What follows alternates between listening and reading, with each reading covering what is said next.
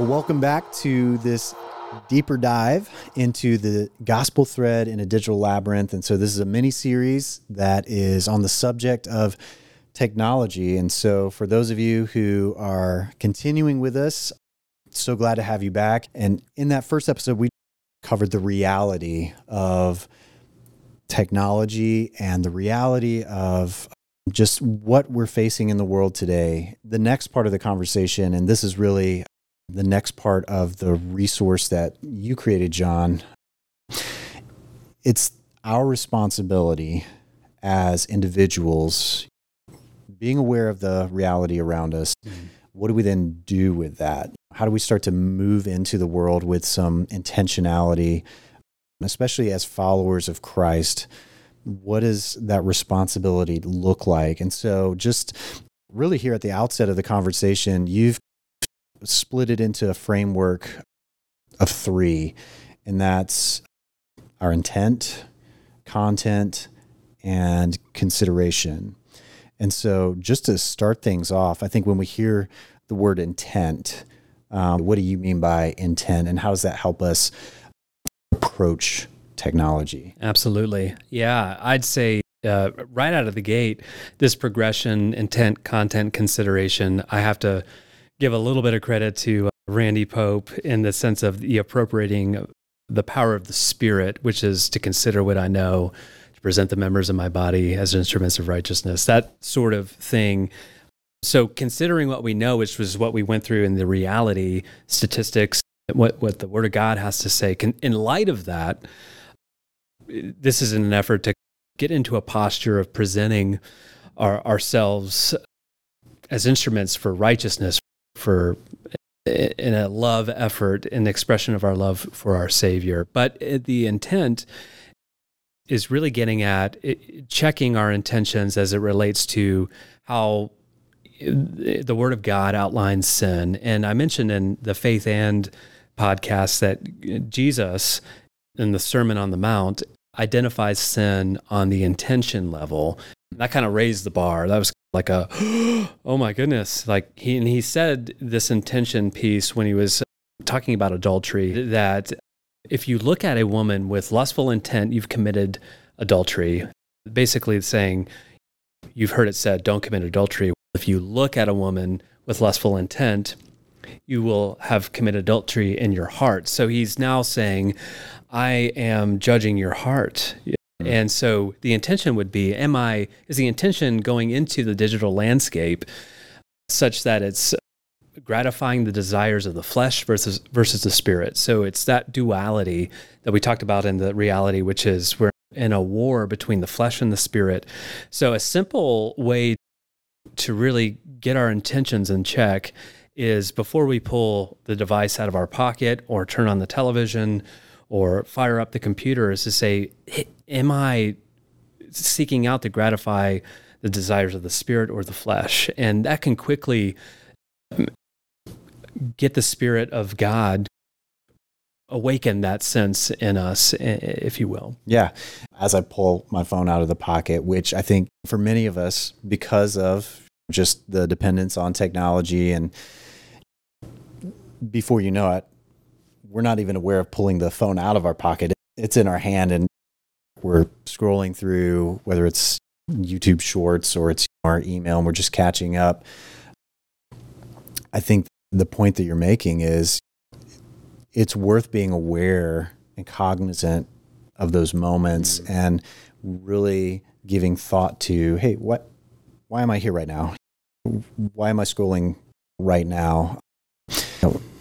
Just practically speaking, I think we can all feel the relevance of that, just because it's really easy to thoughtlessly interact with technology with the assumption that, hey, it's here, it's at my disposal, it's making things convenient, I'm filling time with it.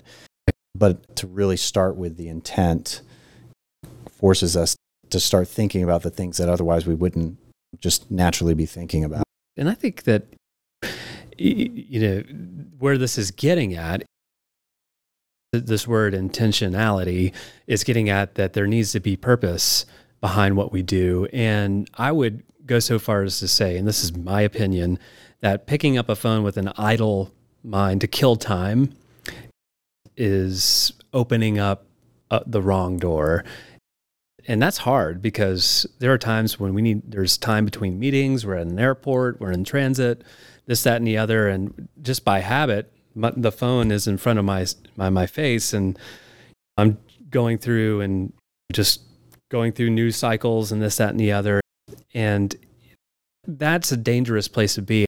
I think that on a deeper level, my challenge to myself would be, what is the purpose as soon as that phone comes up? Is we have the freedom in Christ to say, I don't have to. I can put that right back down and I can spend that time in other ways. And so, yeah, that's just a quick thought on just from an intention level. Absolutely. And I don't want anybody to hear us saying, picking up your phone and doing something on your phone is a bad thing. We have to ask the question, why? Mm-hmm.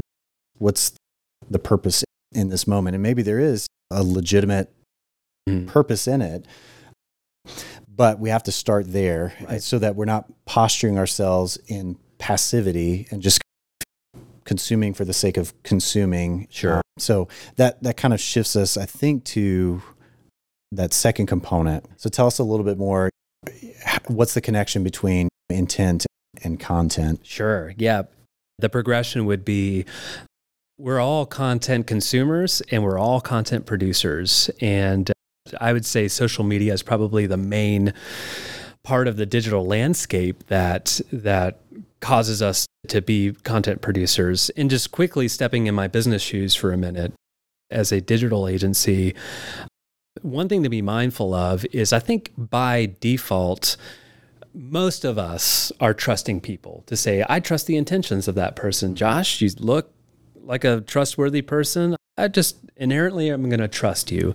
And I think subconsciously we apply that to the platforms we go on. And I can say, as a digital agency, not that we are some sinister organization trying to manipulate people, but marketing does exist. And profit-driven companies are the majority. And one example that I'll just quickly borrow from the reality section is Facebook. And a Facebook employee went on stand in a congressional hearing and said Facebook was motivated by profit, so much so that the growth-oriented algorithms they knew the damage that it was causing, particularly to the youth, as it related to like body image, making certain connections of what popped up on your feed in order to grow the platform, while knowing it was damaging or causing some harmful things to a particular audience segment.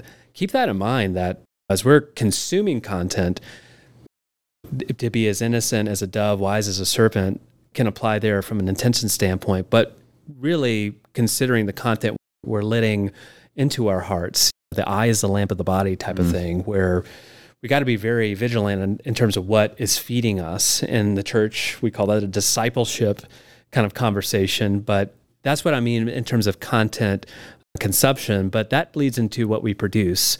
And I think oftentimes I feel the pull to compare, contrast. And I think that this is some of the sinister things we're witnessing on social media in particular, is compare myself to this person, to that person, this group, and to begin painting a narrative of what I want others to view my life as. And that's just another way to consider the content that we're producing, is what narrative are we trying to paint of ourselves out there? And is that lining up with how our Lord would want us to present ourselves to the world? Because we are the light of the world. We are to be shining examples of, and living and breathing examples of a life transformed by the gospel. And so that's what kind of I'm leaning in towards with the intent and then going into content. And I love the fact that you mentioned the fact, hey, we're supposed to be different. We're literally called to be different within the church. We'll talk about why are we still in the world?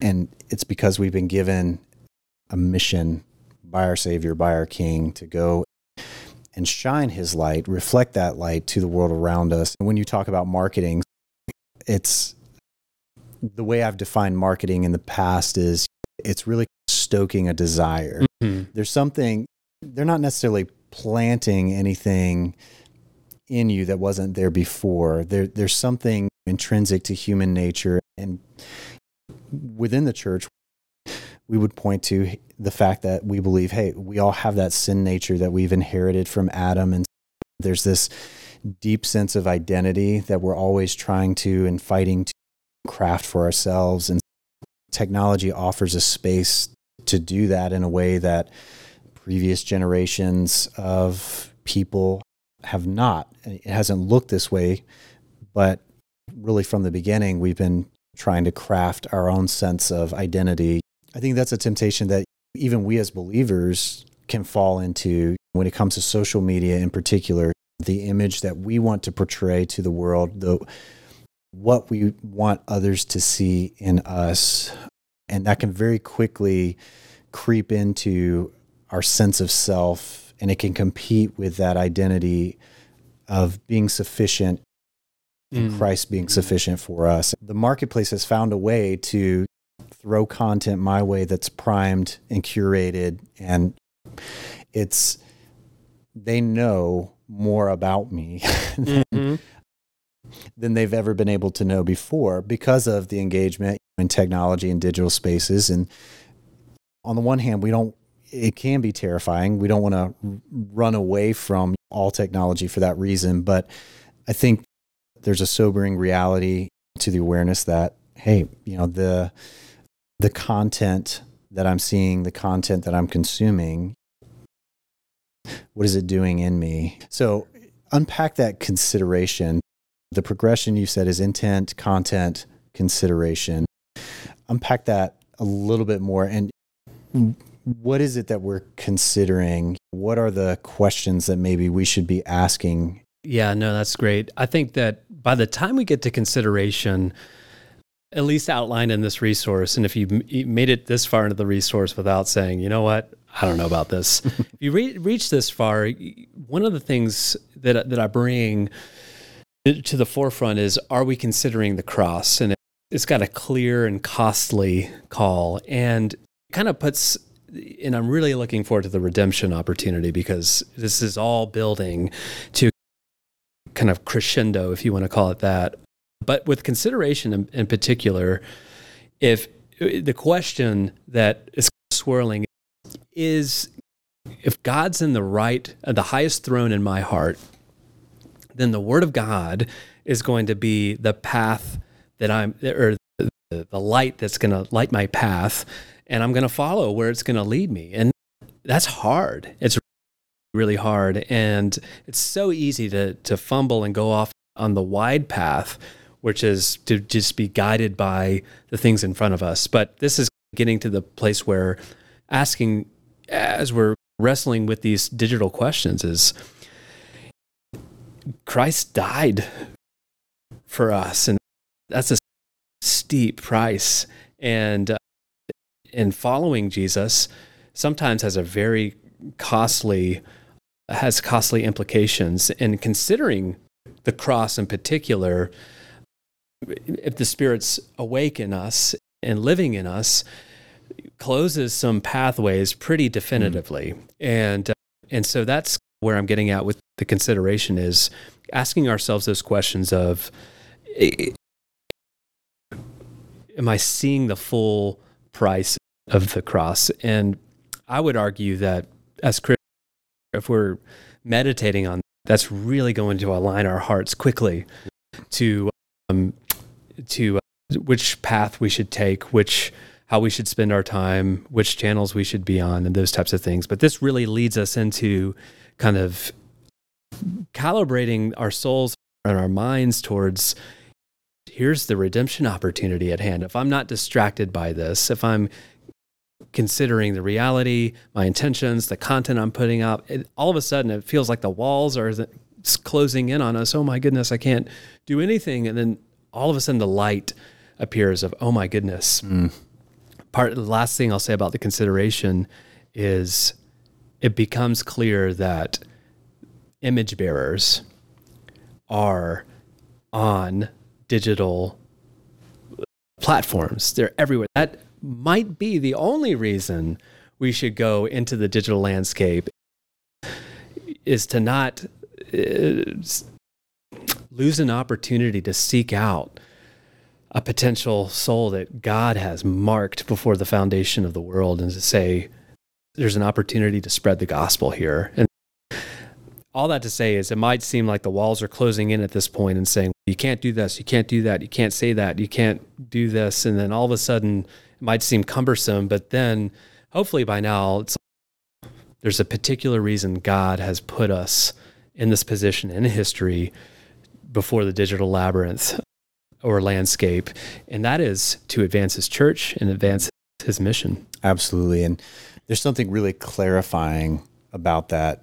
If following that progression, and even going back to really the inspiration for this story of Theseus, and being equipped with the thread that would ultimately guide him back out. For us, there's something incredibly clarifying about having a lot of those doors and paths closed to us. So it would be really easy for us to make the conversation about, don't go use this platform, or don't follow this person. And maybe there's some truth to some of those, depending on what is that platform about, and what is that content creator, what is he kind of putting out into the world. But what you've done, and I think what you're saying, is it's a much larger question. And as followers of Christ, we have to ask that question: is it worth it?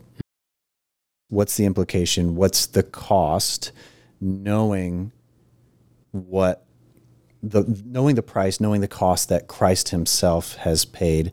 And so I think for a lot of us, even just hearing you frame it that way, it pulls me out of, I think, what is a choice down here on this level to something that's much bigger and feels much weightier. And so whether that be movies, whether that be social media platforms, whatever the digital content, whatever the digital space, I think that's such an important framework.